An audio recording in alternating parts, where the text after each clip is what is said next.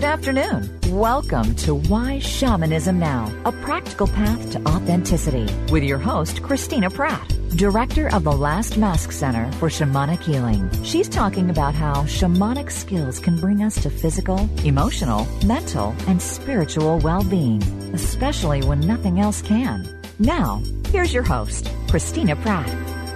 Welcome, everyone, to Why Shamanism Now. This is your host, Christina Pratt, and let's begin by calling in the ancestors to join us here today.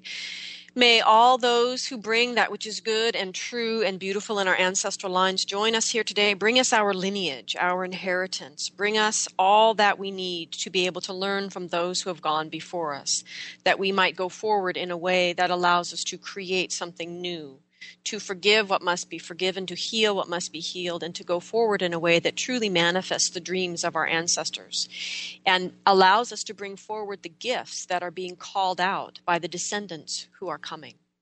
So we call out to the ancestors to join us here today, and particularly those ancestors that held true to shamanic paths and were initiated along the way as we struggle here and can create here a new and renewed understanding of what initiation actually means in a contemporary life and how we can recreate initiations that will allow the transformations that need to happen to bring us into a place of power in our lives. So we call out to those ancestors who were wondering when we were going to wake up and get it in the first place to join us here today and to help us to wake up and understand what it is that we need to know to go forward in a better way, that we might become spiritual adults in this lifetime and make better quality decisions for all life on this planet.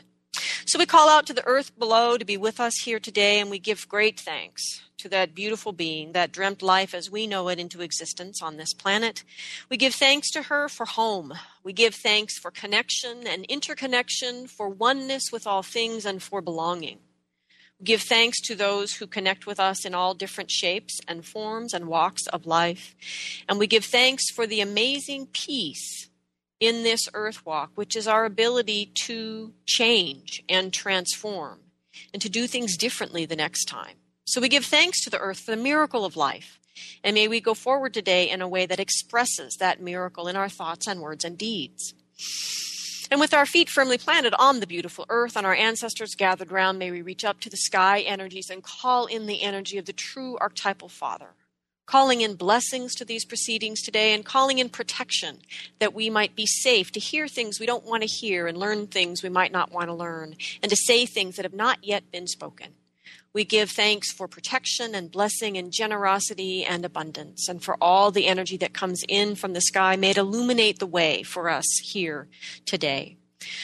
So as the energy of the earth and the sky come together within each one of us, I call out to everyone listening to this show. I call out to the energy of the heart to join us here today, and may the heart be that powerful place of transformation that it is, in the unique way that it brings up the passions of the belly and brings down the clarity and inspiration of the mind and merges them in a way in our heart that we might know why we are here, that we might create the ways to bring those gifts to the world, and that we might do so in a way that is good for all living things in all forms.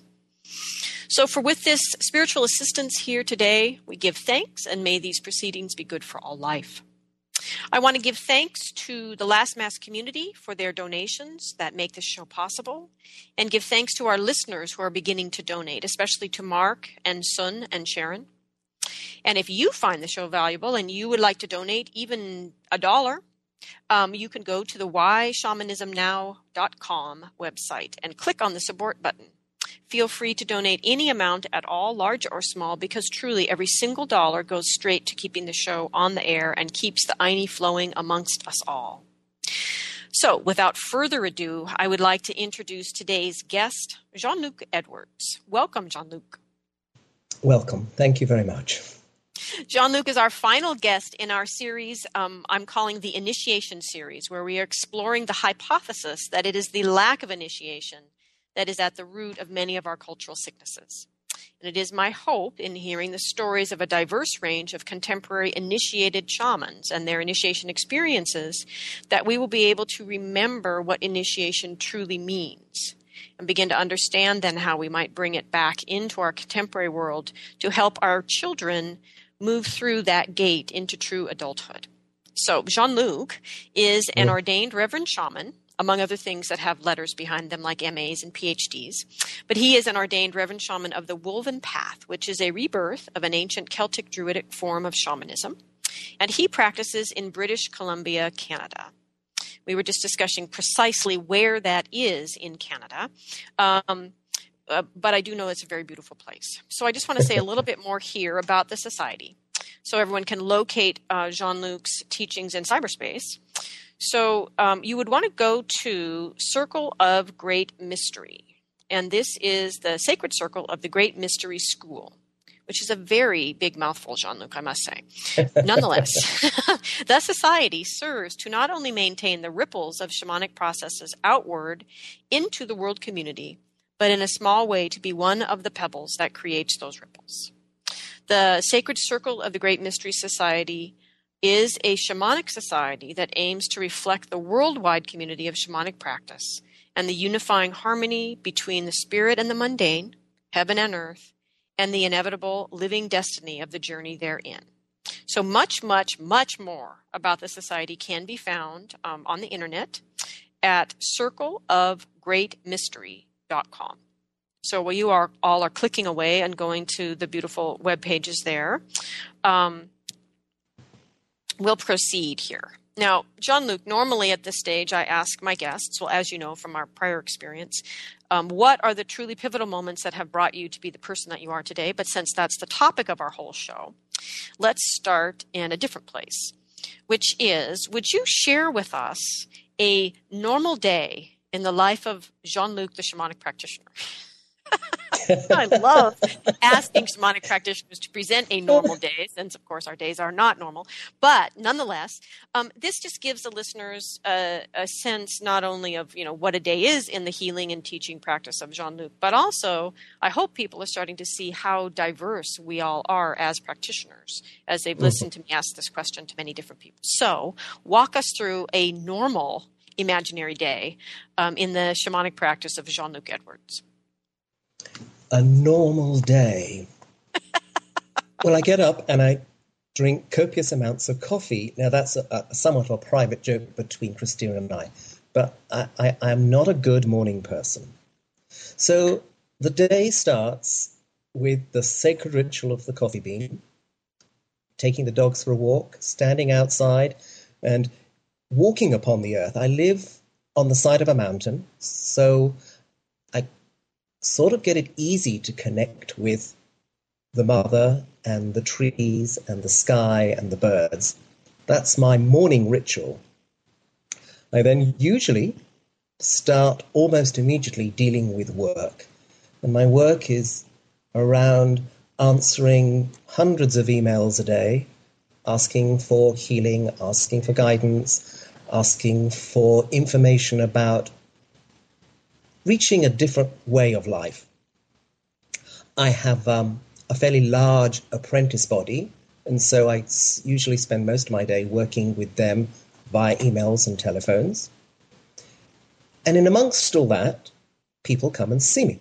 And they will come and see me from anything from a fairly basic form of clinical psychology. I am a qualified psychologist. And within that, because one of my practices is not to be a clinical psychologist, but people come and see me because I put myself out there as a shamanic psychologist. So people will come to understand a much deeper part of themselves based on a psychology model that opens a way to their relationship, an intimate relationship with spirit, which maybe they didn't have in the beginning, and that's why they come to me. And that day will then go on till around about 7, 8 o'clock in the evening, where I'm afraid then I switch everything off and hide. That's a usual day for me. Not very exciting. Well, and I think that's important because there are days which may not be so normal when in our tradition, I would put on the appropriate garments. I would paint my face blue. I would light fires. I would sing to the stars through smoke. the almost Hollywood image of the primal shaman, that's part of my practice too. That just doesn't happen every day. Normally, my shamanic practice is sitting with people, talking with people, getting them to feel the touch of spirit, maybe through my hands, maybe through their own hands, maybe through walking in the forest. It's not the most spectacular life. I think people think it's going to be this unbelievable thing. But of course, for me, and we're talking about shamans who have chosen to be initiated into a particular tradition, those very mundane things are those magic. That's just as good as painting your face blue and sticking feathers in your hair. So as you reflect on your life, and the initiation, since I'm sure there's actually been more than one that have brought you to the place of mastery that you are today, what do you feel was the most, well, if we look at initiation as being meaningful and authentic if we're transformed by it, initiation as an event of transformation, to sort of separate it from the fact that if we're paying attention, we get changed by life, and if we're paying attention, we get changed by different trainings that we do. However, I think that there's a scale of transformation. Well, I just say in my own life experience, my initiatory experience is on a scale that is over and above all of the deep change and transformations that I've received in trainings and trips to different countries and life itself. And so that's what I'm kind of trying to get at, is those moments or events or sometimes longer periods of time that truly transformed you on a scale over and above the ordinary, I'm engaged in life, paying attention and being transformed by it kind of person. If I look back at my life, I can find those places where I paid attention. And in that paying attention, almost like the moment after that focus of attention, I could sense that something was different. And I think one of the things about initiation is that it is a mark that something is changing. And the degrees of initiation are relative to how much is changed. There's this little statement in the Catholic Catechism, sorry if that's upsetting anybody, that asks the question, what is a sacrament? And this is something that I teach all my apprentices, that the concept of sacrament is, in essence, the ideology of initiation. The little book then goes on to say that a sacrament is an outward sign, a manifestation, an act that's visible through the senses of inward grace, of a relationship with spirit that wasn't there before or we never noticed before. And so for me, initiation is that moment where everything stands still and the focus is highlighted by a sacramental ritual. Now, that could be one that's been contrived by an external shaman or priest, or it could be that moment when I'm standing outside with the dogs and everything stops and a single leaf will fall, and that becomes the most powerful initiation ritual, far more powerful than the initiation rituals I've been through where I have been bled, I've been marked, I have been buried, I have been stripped naked, I have had mud painted all over me. I've done all those, and they were powerful. But I think they are a sign, not that something is happening, that something has already happened. I think one of the things that we have come to expect in life is to do things to make things happen. In shamanism, that's not quite the case. In shamanism, we do things to celebrate, to mark the sacred moment after the event. When we come to talk about initiation, the magic of initiation is that gathering, whether it's you and one person, you and a group of people, you in the trees, to say something wonderful, something magical, something sacred has happened. And the way we rush around in modern society today, driving ourselves to make things happen, that's what we forget. We forget to see those symbols, those rituals, those initiations, to say, stop. See, you have changed. See, something has already happened. That's for me, that's what we're missing. When we're talking about developing ourselves into spiritual adulthood, it's become almost a reflection of traditional child to adulthood, that the child in today's society is rushing to be adult and doesn't stop to see how it's changing. And the adults, who are also continuing to rush, don't stop. And so we've got rid of our rituals to stop us. Initiation is a standing still for a moment, stopping everything. It's that moment of sacred stillness, silence, and serenity that says, pay attention, something has happened. Not that something is going to happen, not even that something is happening. Something has happened. That's the mark of shamanic initiation. So, Jean-Luc, can you share, because I'm listening and part of what I'm seeing is the talking about initiations that are sort of shaped by tradition or by other already initiated shamans or whatever, but planned, sort of.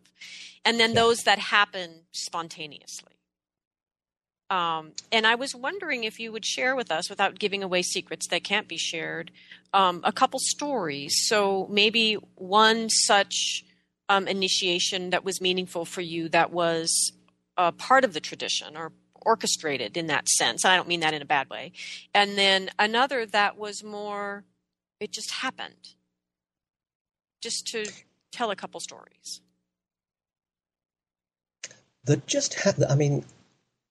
As we're talking, there are 2 or 3 dozen rushing to my head of the just happening. And because we talked about the little Catholic catechism book, the next story, which happened in my late teens, at the time wasn't as meaningful as I thought it was. In hindsight, it was one of the most magical moments. But I remember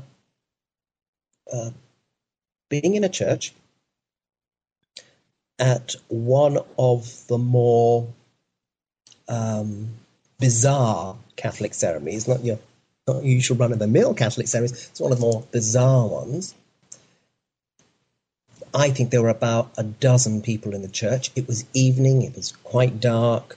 It was a winter, so they hadn't switched the lights on.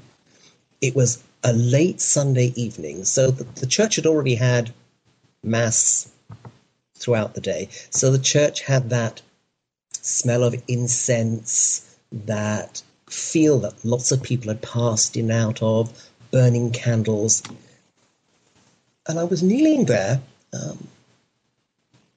and I remember thinking to myself, I'm actually not sure what I'm doing here.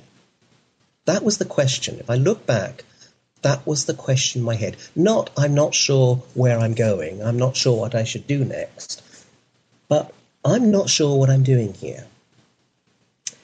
And then the choir started singing. The priest came out. And in this particular ceremony, the priest is usually robed in unbelievable finery. You tend to see his head, and that gets lost in all the vestments that he's wearing. They're not just the regular vestments, they're quite profound. Lots and lots of candles burning, lots of assistants on the altar. It was a spectacular piece of Catholic theatre. And there's a moment where the priest reaches onto the altar and his hands are wrapped in white linen. And he takes hold of a monstrance. A monstrance is a form of reliquary, but this one is specific that it actually holds the sacramental bread and wine. And there was a moment where he turns around and he holds this up and presents it to the congregation. There were 12 of us. And there's lots of chanting. So by now I could look back and think, yes, well, we've all been put into a slightly altered state of consciousness. But I remember, and I'm remembering a long time ago, so I think I'm allowed to put a little bit of drama into it. Well, of course. But I remember that through one of the stained glass windows, there was a sunbeam, and it hit this monstrance dead center. And in the darkness of this sort of dim twilight of the church, this monstrance exploded into an unbelievable light. And in my head is the question, what am I doing here? And this light just enveloped me. I remember, much to the embarrassment of the people next to me, I remember bursting out crying. So much so that I do remember this priest who, for a moment, lost his composure and sort of did this glare at me. How dare I make such much noise? And then it was all over. It was all gone. And I was so moved. And to that day, I thought this was a great calling from God. I thought this was a direction I had to go in. But I missed. It took many years later for me to understand not what had happened, but the question that was in my head, which is, what am I doing here? And there was this moment of almost affirmation of the doubt, almost an affirmation that it was actually okay to ask that question. It was okay in that moment to be empty. And for me, many, many years later, that emptiness was the sacrament. As a shaman of my own tradition, we are taught to be empty continuously so that the spirits have a vessel to speak through. And that moment, that magical moment, was an initiation to say, stop, something has already happened. You didn't ask a question, you made a statement. Here is what has happened. And what had happened was, I had not realized that the question was saying to me, I'm empty, I'm ready to receive new information. I'm a hard disk, I'm a new computer, download information. That was, I'm kind of getting a bit tearful now just thinking about it. That was, I don't often get to talk about things like that. So one of the things that wasn't contrived, or one of those accidental things, was such an event. And perhaps, even now I'm thinking about it, I need to go and just reflect on it a little bit more. Contrived ones are much more contrived. Well, and the contrivance sets the context, so it's already placed somewhere. These spontaneous ones, it takes a long time sometimes to sort it all out because it's there mixed in with ordinary life. And maybe I don't know, what are we going to say? Are we going to say that are we going to say the same of all initiations, whether they're the spontaneous ones or the ones that we work towards? Are we going to say the difference is the spontaneous one, we don't live in a community who recognizes that. The contrived ones, they're happening in a community who are acknowledging the change. Because I was going to say, with all initiations, do we have to wait and look back at them the way I've just done with this one? I don't think that's true. I think the spontaneous ones are only the ones we have to go look back and look at and reflect on because our community is not used to these outward signs of inward grace. We're not used to them. We're not used to seeing that perhaps all initiations are contrived. Even the spontaneous ones. The spontaneous ones are contrived, but we're not aware of who's contriving them. The contrived ones, contrived's not a good word, the contrived ones, we've sort of put ourselves in, and so we're ready for the painting with mud or someone sticking pins or knives in you, all those things. We're ready for it. We've got ourselves geared up for it. Because we've come to assume we're in a community that says something's going to be different after this. The spontaneous one, we have to keep going back and looking and thinking, well, what changed? What changed? And I really think it's because we've forgotten to be a community of spirit to think, actually, that's what's supposed to happen. You know, the priest, even the priest looked at me as if to say, what are you doing? What's that noise for? Everyone was embarrassed. I was embarrassed too. I was kind of a terrorizing 18-year-old, and it was a shock to me that I actually had that depth of feeling at that moment. And shut it down really quickly. I do remember shutting it down really quickly. And I think it's because we're talking about the transition from spiritual childhood to spiritual adulthood. And if we're thinking about childhood to adulthood, it's the preparation of the community around it to allow that child to step into that place. And if we go back to the spiritual concept, is there a spiritual adult community that is there, open arms, accepting everything, and being part of the ceremony that moves the child into that community? I don't want to be pessimistic, but I'm not quite sure we're there yet. Well, I'm not quite sure we're there with either. But yes. I think we were. I think we were. Have been. I mean, yes. Yeah. The very fact that we... I'm sorry, Christina. I was going to say, I often sort of juxtapose in my mind, in Zulu shamanism, that training is very organized, and you move through certain levels. And what's interesting about it, I love the efficiency of it, which is at certain levels, if you weren't able to manifest sort of the next level of the training, you were honored for the practitioner that you were at the level you could manifest. So let's say all you could do was become a diviner.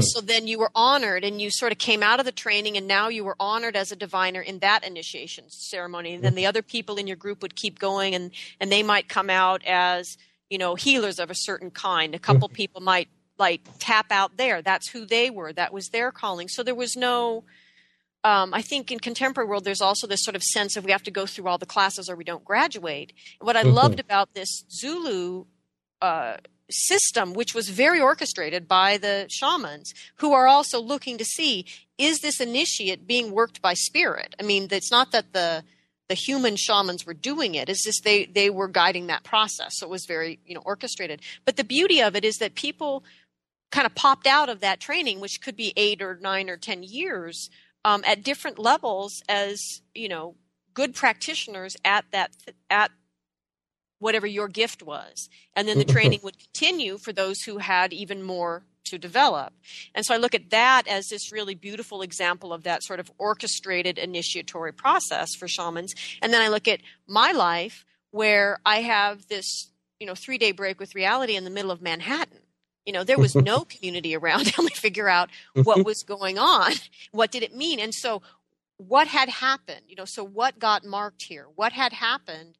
And then what that meant took me years to come to understand, because there was no community there holding that context and remembering what any of it meant, frankly. And so I think and I guess part of what I'm wanting to talk about just in this whole series is that both of these kinds of initiations are real. And so what is it that makes an initiation authentic? And so what I've been looking at and what you've been talking about is that it transforms us in some way. And that we can reflect on and go, I'm really not that person I was before. Can't go back. And sometimes a response to that is sort of like, well, shit. Now what? Well, yes. The very first thing I say to all my new apprentices is, if you want to leave now, but actually it's too late. I will run through the structure they come for about 4 years. And I hadn't considered us to be Zulu shaman, but they can leave during those 4 years. And they leave not just, well, tough luck, you didn't make it. but they leave with various titles. We have our first group graduating tomorrow. What am I talking about? God, I haven't got that. And they will graduate. They've completed their first 13 months, their first lunar cycle. And they are now being, in a sense, initiated as healers. They could leave as healers. They would go on, they take the next level, and they would always be healers, whether they complete the next section or not. And so we do that, and right up to the end, when they come for 4 years, where they get the blood and the blue paint and all that crazy stuff, which, of course, you've sort of witnessed. One of the things I was talking to someone who came and saw me yesterday, one of those spontaneous things came to my head. It was a young man who was making all these plans about who he was going to be when he became an adult. He was 20-ish. This is who I'm going to be when I become an adult. And so here are all these things I'm going to do. And I sat with him and said, how on earth are you going to do all those things in order to become this one thing? And he sat and looked at me for a little while. And what I said to him, and I'm hoping I'm going to get it right, because it was one of those things I say, and I wish someone was there writing it down for me. And what I said to him was that he had to think about himself as an archer. And as an archer, which is most important, the target or the aim? And he had to have a long think about that and couldn't work it out. And I think when we come to talk about initiations and changes in life, what this man had was lots and lots and lots of aims. I'm not sure whether he had enough arrows in his quiver, but he had lots of aims. But he only had one goal. And I think that's how society is today. We have lots of aims. We believe that we've got hundreds of arrows in our quiver, and we're constantly shooting at this one goal. And that's what people have come to expect. What people don't expect is actually we need just one aim. We can have a multitude of targets, but we need one aim and one arrow. We may not hit all the targets, but we'll hit something. And I think when we come to talking about transition and the acceptance of community, community has come to expect that we're all being driven to a purpose, to a single goal. And we've got so used to putting that on our head that we miss the serendipitous moments of a variety of aims. We miss the sacredness of life. We miss, we want an initiation ceremony to say my life is changed, and I'm going to go to say one of our ceremonies. It's 4 or 5 hours long. People are going to be buried. They're going to have nasty stuff. They're going to have stuff poured over them. They're going to have tattoos on them, all that stuff. And people are going to say, wow, that's just amazing. And what they do is they miss that moment where the world stops for one whole moment and a leaf strikes them on their arm. Because they are so goal-orientated. That's how we lose the sacredness of initiation. That's how, actually, we never grow up. We never make that transition from childhood to adulthood. We're constantly caught in a childish place with expectations of the one goal. And we miss the fact that we live in a world that's diverse. We live in a world that is a constantly changing song and dance. We just hear one single monotonous tone all the time. And as I'm saying this, I'm thinking, God, I'm making the world sound awful. But that's how I think we miss the element of that sacramental change. I think the good thing is, because we miss it, doesn't actually mean it's happening. So when we think about that event that happened to me when I was 18 years old, just because I missed it, just because I didn't quite understand it, just because I didn't have a supportive community around it, didn't mean to say that the sacramental moment didn't happen. It may have taken me, if I'm thinking about it, it took me 30 years to appreciate what the sign was. But that didn't mean to say that the sign didn't happen. So I think when we talk about initiations and those transitions, and we become a bit gloomy in saying we don't have a spiritual community around us to acknowledge and accept and be open about those, I think we also have to look at that bright, shining moment. Doesn't matter, really. Doesn't really matter, because human beings have got to the point where they think that the only thing matters is if they notice. Doesn't really matter, because the sacrament has already happened. When I'm talking to students about spirit healing, and they're conducting a ceremony or a ritual, and they think that if they get the ceremony or the ritual wrong, the magic won't happen, I'm reminding them that the ceremony, the ritual, is an acknowledgement, a celebration that something has already happened. I think that's where we have to come back to the way we live our lives, that we notice what has happened, not look for things, events, experiences to make things happen. And even if we miss them, we're not. Tom Cohen, in one of his books, which I'm trying desperately to read through, but I keep getting stuck on one page. Tom Cohen's books are a bit like that. You read it and you think, this is such a good thing, I've got to read it over and over again. And he was saying he was doing that thing, if a tree falls in a forest, does anyone hear it? And I remember thinking, I've heard that so many times, and always had different answers. But I closed the book and I went away and thought about it, and I thought, who am I to actually say whether the tree makes a noise or not? What has it got to do with human ears? Of course the tree makes a sound when it falls. And who cares if it doesn't? I can't look at a tree falling from my perspective. It doesn't make a noise if I don't hear it, if a human being doesn't hear it. I think things happen without the need for us to be attentive. It would be wonderful if we were. And the whole point of building a shamanic community is so that we will get back to those days. All traditions talk about the first times when we weren't involved in goals, where we weren't involved in trying to be better than everyone else. We just looked at that small environment we lived in, and our relationship was with that. And it was a quiet, and we noticed everything. And magic wasn't something that someone did.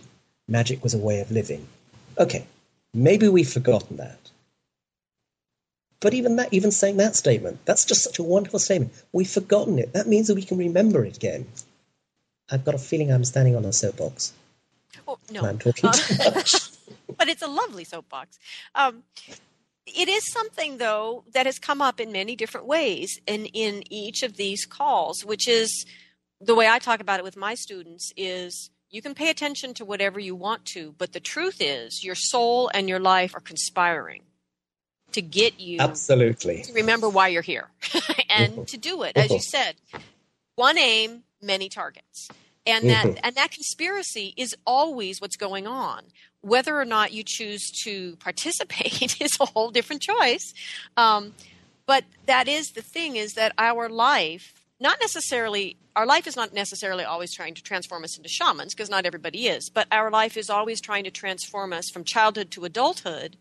And then in that adulthood, transform us into the person who has that aim, that one aim.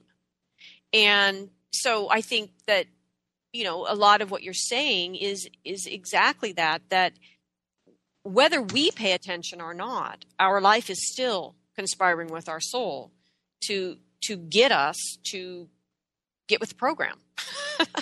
And we can be distracted by a million other programs. But there's really only one thing going on here. And there is one reason that we're here. And without that, there's not a whole lot of point. And so, for me, I feel like it is our missing that is at the root of so much of our, what I just call mental unwellness.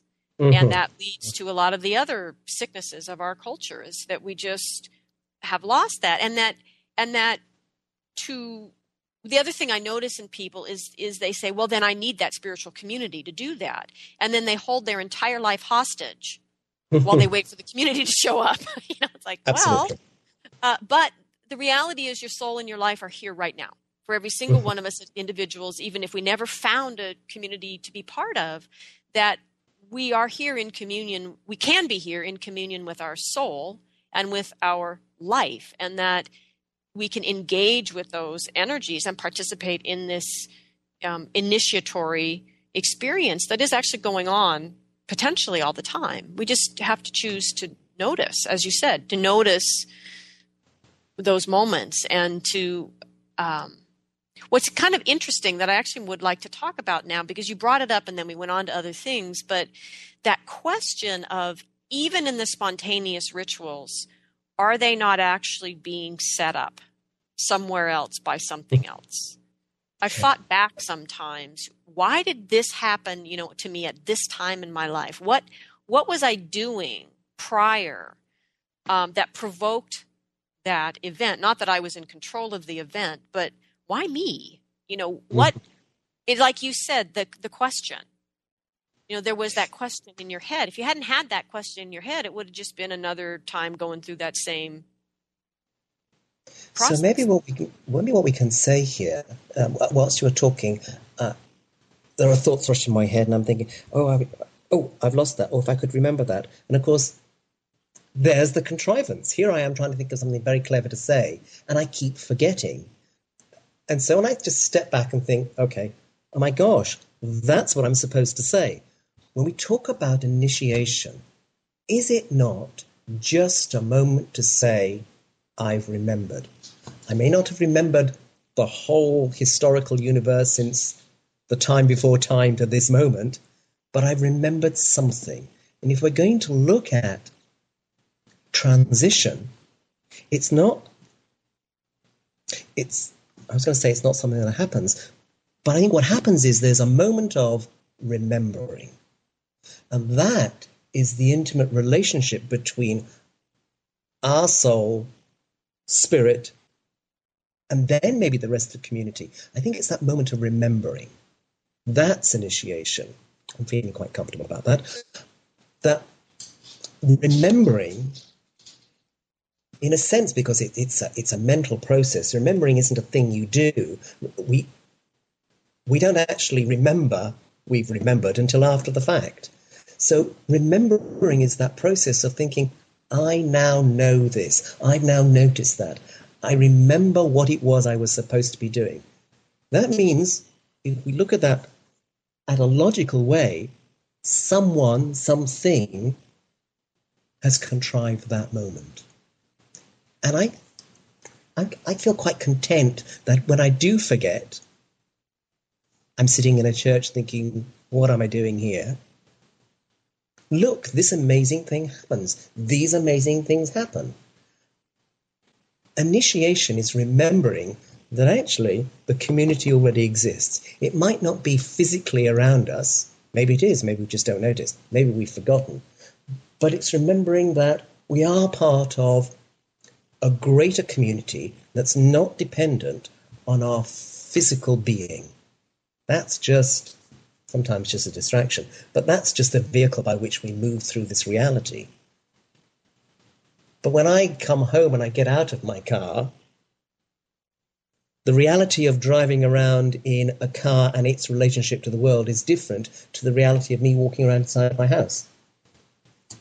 And I think we have to appreciate that we're already in that community. We're already part of a community that is reminding us about how we are growing and changing and fulfilling our destinies.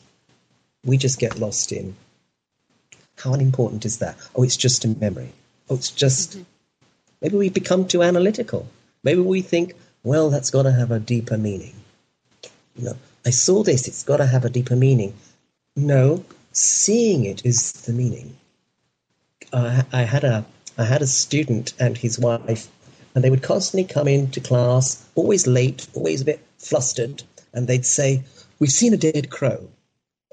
Then they'd seen 2 dead crows, and then they'd seen a bunch of crows, and then every time they came to class, they would look really distressed because they'd seen crows. And they would be worrying and concerned and buying books and looking up things on the internet to find out what crows meant. And often looking at the quite dire consequences of seeing crows. Now, we live in BC. Crows are a bit like air to breathe. They're the most common thing around. And I said, well, why don't you just appreciate that you're seeing a crow and how that makes you feel? Not what does it mean, but how does it make you feel? And I think we forget that. We forget to feel for the moment. And initiation is a reminding that we've forgotten, and now we remember. When we stand there at our initiation ceremonies and we have all those crazy things happen to us, those things are pretty spectacular. There's a community watching, but it's almost a surrender to that greater spiritual community, a surrendering to your destiny, a surrendering to all those folks who packed your soul bags and put you on the train to earth, and so that you would do what it is that you planned before you got here. And the initiation ceremony is their means of saying, don't forget.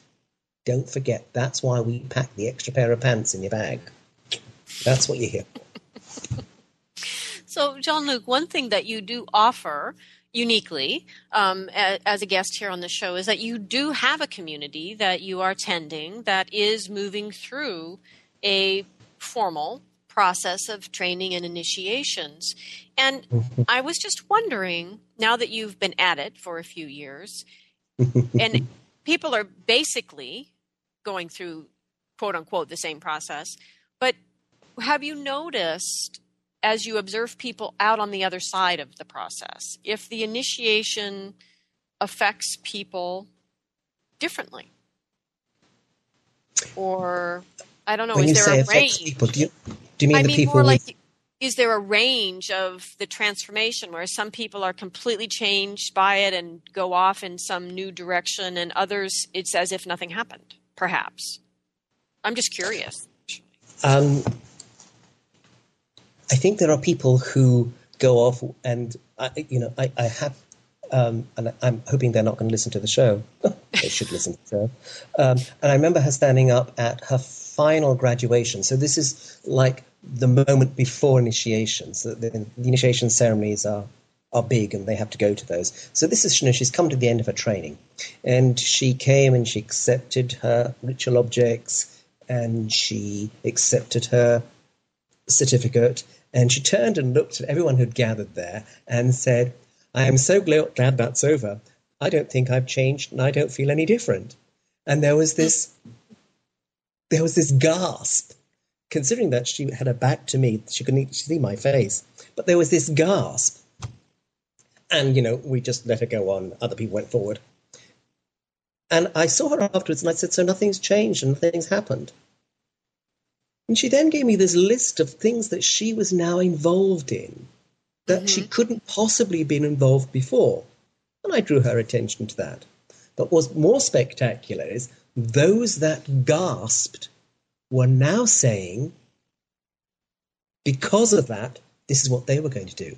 They were going to look at things differently. They were not going to be her. They were going to be different. And so I believe that initiation is not just about the person, whether they believe anything's happened or not. It's that thing. It's that being in that church. Well, I'm not sure what's happened. It was spectacular. I feel emotional. And 30 years later, I'm thinking, maybe that was one of the pivotal moments of my life. Mm-hmm. And I don't know about the other people in that church with me. Maybe they've all become gurus, or maybe they've all become mass murderers. I think that initiation is, when you started off and you were talking about our society, initiation is dropping a pebble. Now, as the pebble hits the water, that might be me being initiated. The ripples are the remembrances, the connections that are made because that event happened. So do people change? Sometimes you see spectacular things, and sometimes they're more seductive, they're more innocuous, they're more fragile, but I think they're just as powerful, and I think they still happen. Because if what we're talking about is that everything is a contrivance, that we are the vehicles, the way for spirit to maintain and manifest its destiny, I don't think that the spirits would actually allow someone not to change. You know, that gentle form of those very subtle ripples that go out from the person who says nothing's happened is a way that spirit is reaching people who can't deal with the sudden great tsunami of spiritual awareness. So I think when we're talking about it, I think something always happens. I think something always changes. It may take a little while for us to realize that. So long as we stop standing in the way of spirit. Because one of the things that has happened, that someone has resisted that process and they have become unwell. And that's not just in our tradition, but if you actually look at some of the more lineage and the more primitive traditions, people who refuse the process of spiritual transition and initiation, they actually get sick. There's a group somewhere, I may have got this from your book, just plug your book there. But there's a tribe in Africa that if the apprentice shaman refuses to take initiation, they kill him. Because what was the point? They just kill him. A new one will come along. And his blood goes into the earth, and that creates the seeding for the new one to come back, because this one couldn't remember. So let's find one that can remember. That's a bit harsh. I tend not to kill my apprentices, although they think I do. And I think that's the point. I think we're just the vehicles. So something always happens. Something always changes. Sometimes it's subtle. And if we resist, who's not to say that killing this man because he wasn't going to be a shaman isn't the means by which the spirits have contrived for a change to happen on earth? I can only see things that are directly in front of me. But every ripple reaches far beyond my experience. And I think when we're talking about the way people change, it's that aim and target thing again. Don't focus on the point, the instant second the event happens. The event is a sacrament. It's a continuation of this movement of the spirits through our soul process, through the earth's soul process, through the community soul process. Hey, we're all in it together. We might as well just get used to that. Each time you talk about the aim and the target, I keep laughing because my essay to get into college was the question as to whether the journey or the destination mattered the most. I just keep laughing every time you bring it up. I don't know.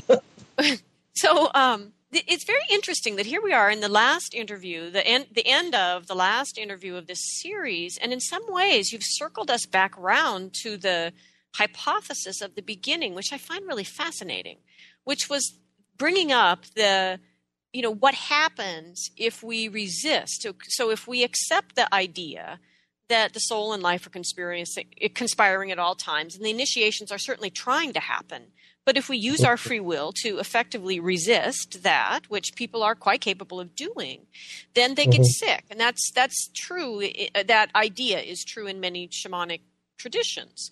But perhaps that's the point in terms of this whole just childhood to adulthood kind of initiation, is that as we culturally, not only as individuals, resist those initiatory experiences, but also start building a culture around creating a life so that you don't actually have to grow up.